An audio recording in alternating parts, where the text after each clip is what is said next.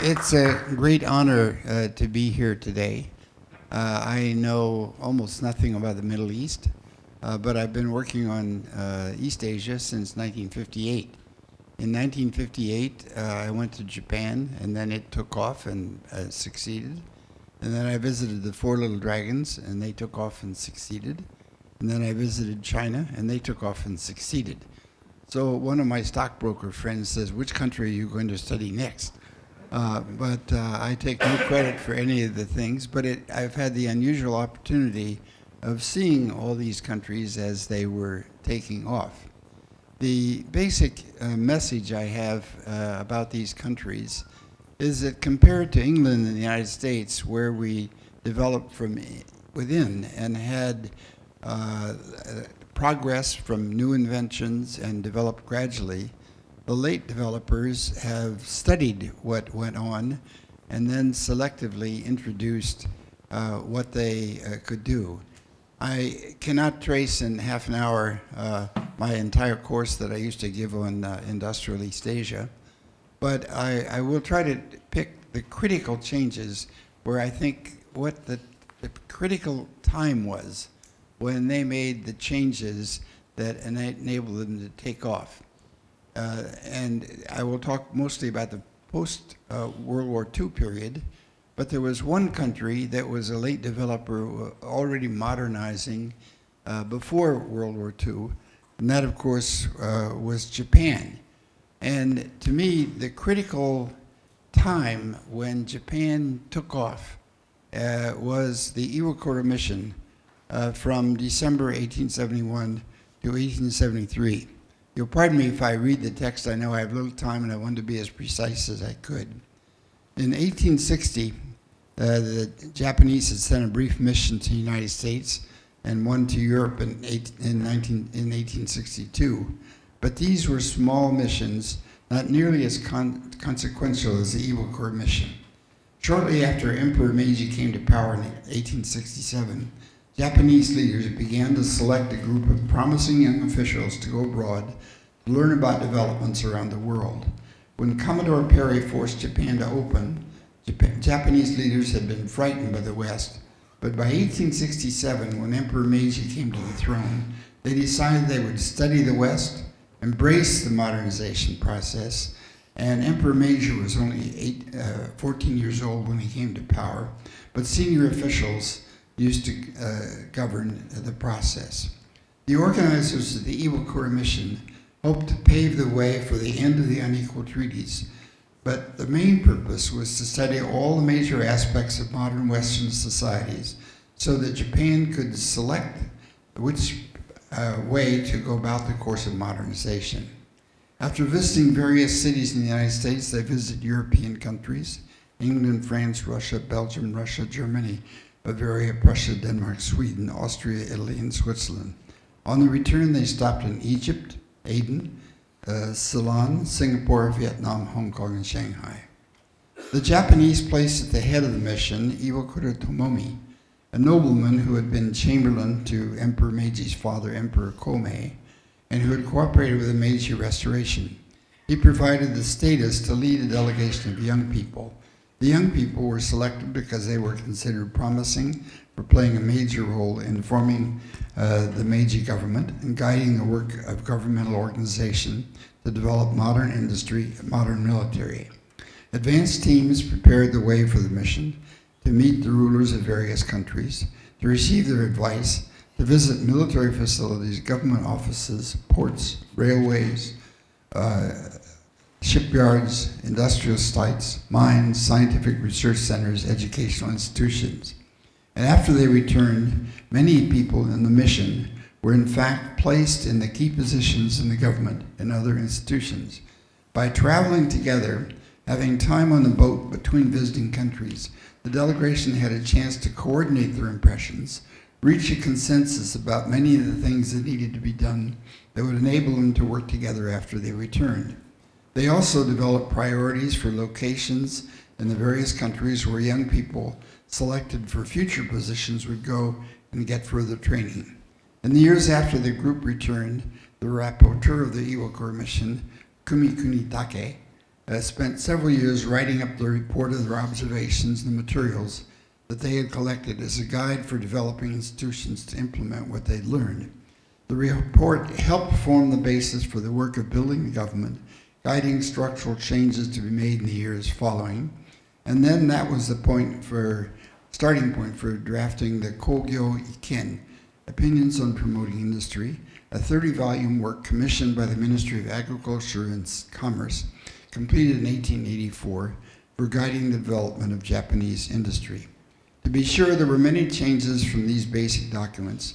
There were still many disagreements, but the Iwakura Mission, the diary of the Iwakura Mission, the Opinions on Promoting Industry, provided for the next 2 decades following the mission a well-rounded structure for creating the Constitution, introducing basic changes that transformed Japan and set it on the path of becoming the first industrialized nation in Asia. Now I'll skip to the post-war period and again start with Japan, which was, of course, the first East Asian industrialized country after World War II. Because of the destruction in World War II, they really had to start again. And the American-led occupation that lasted from 45 to 52 set Japan on a very different course from the one they had taken before defeat in 45. The emperor had to acknowledge he was no longer sacred. Japan was not permitted to have a military. Its large economic combines that supported military efforts were broken apart. Democratic elections were used to select officials, and therefore it was set on a very different path. After the occupation in 1952, Japanese political and economic leaders had intense discussions about what structure and policies were appropriate for the new post-war period. If I had to say what was a key turning point in Japan after World War II, I would say it's from 1952 to 1955, because during this period there were intense discussions about which course the Japan should take. And then in 1955, the basic institutional structure for the modernization gelled and came together. In the spring of 1955, there were 2 socialist parties that came together and formed a united socialist party. So the business community was very frightened that they would be overtaken and led by socialists. And so they decided that they would bankroll the 2 more conservative parties, the Liberal Party and the Democratic Party. And so they offered to finance these 2 parties into a single political party, the Liberal Democratic Party, which has dominated Japan ever since with the support of the business community. Kate Hunren was at the head of the business community, and they provided cooperation and support for the basic political structure which has existed ever since. The political party of the Liberal Democratic Party decided also they had to give some room for labor. They wanted to train young people to get new lessons, and they felt that if they were too tough on the labor, they would not get the cooperation for learning, and they would not get the cooperation, would have strikes. And so each company then tried to have a program for training the young people, and they had each spring a labor struggle when they tried to set a pattern of labor wage increases, first in the biggest companies, and that served as a model for many of the smaller companies following in the same place. Until 1952, they didn't have an economic planning agency, but in 1955, when they came together, they set up an economic planning agency which coordinated work in the government. The strategy for the bureaucracy in the government was to lay down basic plans, not to have socialist precise planning, but to work with the various companies in key sectors and try to find out what they needed together that would help them be more competitive on the world stage. It tried, for example, to get the auto companies to merge so that they would have bigger auto companies, but when 1 or 2 companies did not cooperate and show that they could resist, they were allowed to do so. So it was not a dictatorial program, it was a program of a ministry the planning agency working with the various other departments of the government to raise the question of what they could do to support business, and they therefore had the cooperation of the various companies, and they also worked so that they gave a share of the profits to labor so that they would not have the radical strikes that they feared in the immediate aftermath of World War II. Now, so the Japanese call this the 1955 system.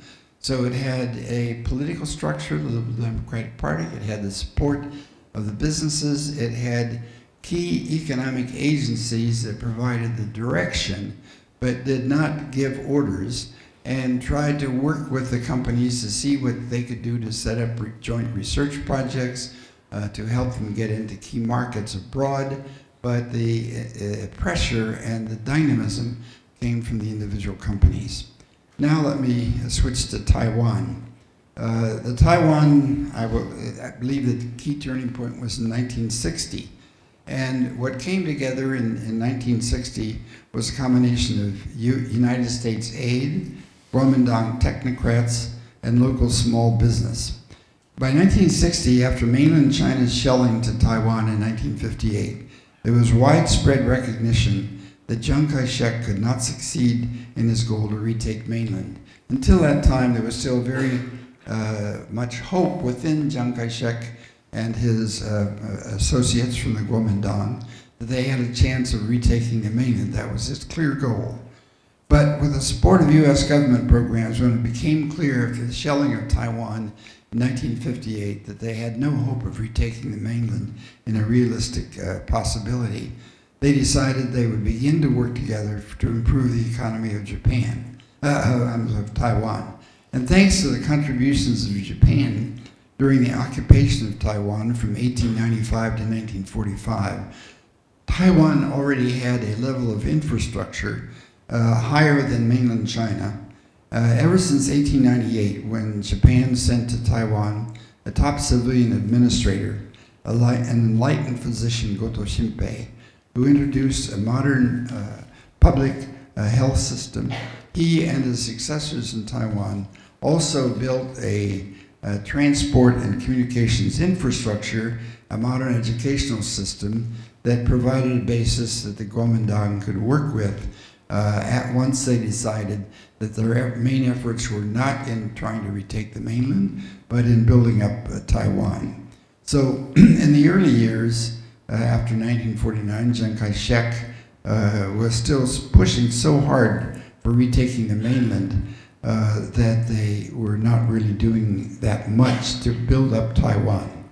But after that, in 1960, that critical turning point, after they realized they had no chance of taking the mainland, then they were concentrating on building up what was going on in Taiwan.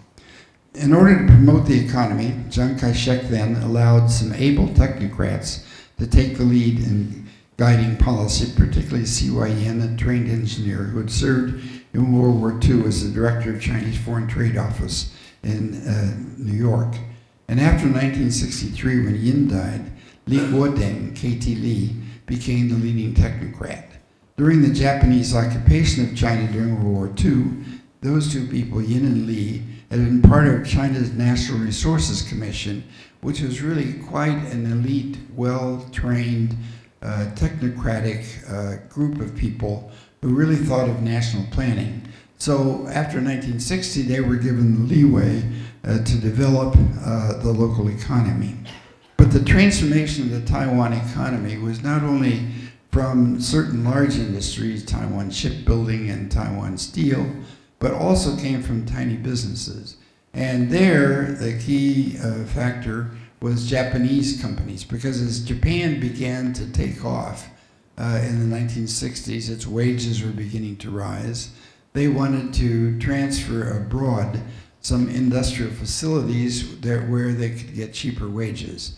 And because they had had such close relations with people in Taiwan during their occupation, there were many people in Taiwan who had worked with the Japanese and could work well with them.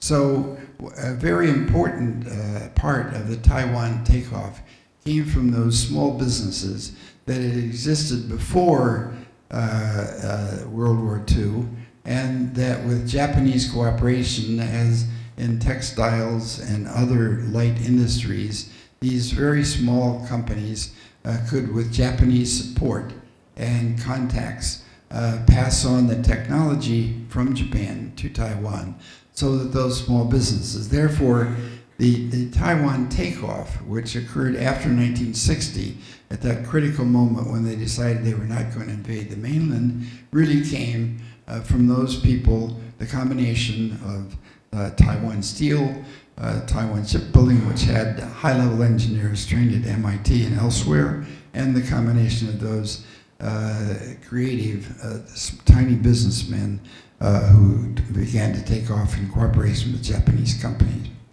Now let me switch to South Korea.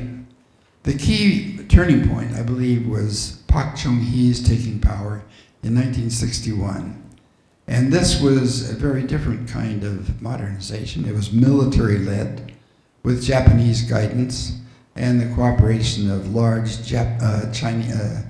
Korean economic institutions, which we know today as the Jaipal.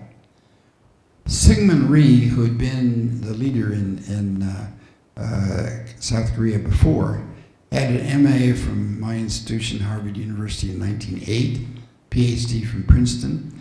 He had remained abroad 40 years and knew a great deal about international law, and he had worked very hard to try to outlaw, overcome Japanese occupation, provide international pressure, international legal institutions that would overcome Japanese occupation. So he was a trained lawyer, he was familiar with international institutions, but he had very little idea about what it took to build a country, very little experience, and even though the Americans were happy to work with him, he was not the person to build South Korea. When Park Chung-hee, the general, conducted a coup, needless to say, Americans and people around the world were very unhappy that the military was taking over. They thought this was a very terrible thing. And yet, as objective scholars trying to understand the transformation of South Korea, we have to admit that it was Park Chung-hee who really led, after this military transformation, the transformation of South Korea and provided the turning point of South Korea beginning to take off. In May 1961, he led some 5,000 troops, a small group of military academy classmates as leaders. It was a bloodless coup that established the military government. He was hated by Korean intellectuals, by liberal politicians, by many American officials who criticized his disregard for human rights. He used his CIA director to control, sometimes to do away with opposition. To control the student demonstrations, he built a new campus for Seoul National University, away from the center of government, put a wall around it that could be closed in time of any kind of student demonstrations. He pushed through his own constitutional government in December 1963 and 1972, ran through the Yushun Constitution. In 1972, he ran through the Yushun Constitution, allowed him to stay in power indefinitely. He remained in power for 18 years, until 1979, when he was shot by his own director of intelligence. When he came to power, the North Korean economy was much more industrialized than the South, because the Japanese had taken advantage of the Yalu River water power to develop a chemical industry in North Korea, which was used for fertilizer, but also used for building up ammunition, and therefore they had a much more developed chemical industry. And the South, particularly Chola province, was basically agriculture providing for the Japanese-occupied Korea. But so when Park Chung-hee came to power, the North Korean economy was actually superior to the South Korean economy. It had more industry, and its economy was doing a little bit better. But Park Chung-hee drew upon the cooperation with Japan much more than cooperation with the United States. He, after all, had been a military officer in the Japanese-led Manchurian army, and therefore was very familiar with many Japanese friends who, at the same time that they were beginning to pass on industry to Taiwan, were also beginning to pass on industry to South Korea. And the people who led the industrial development in South Korea under Park Chung-hee were also Japanese-educated people who had contacts with Japanese industry, and therefore the language of business for those people, leaders, was Japanese.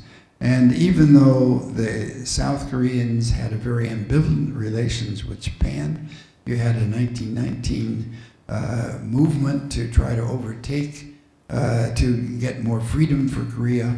And as you know now, there are still many tensions left over from Japanese occupation within South Korea and tensions between South Korea and Japan.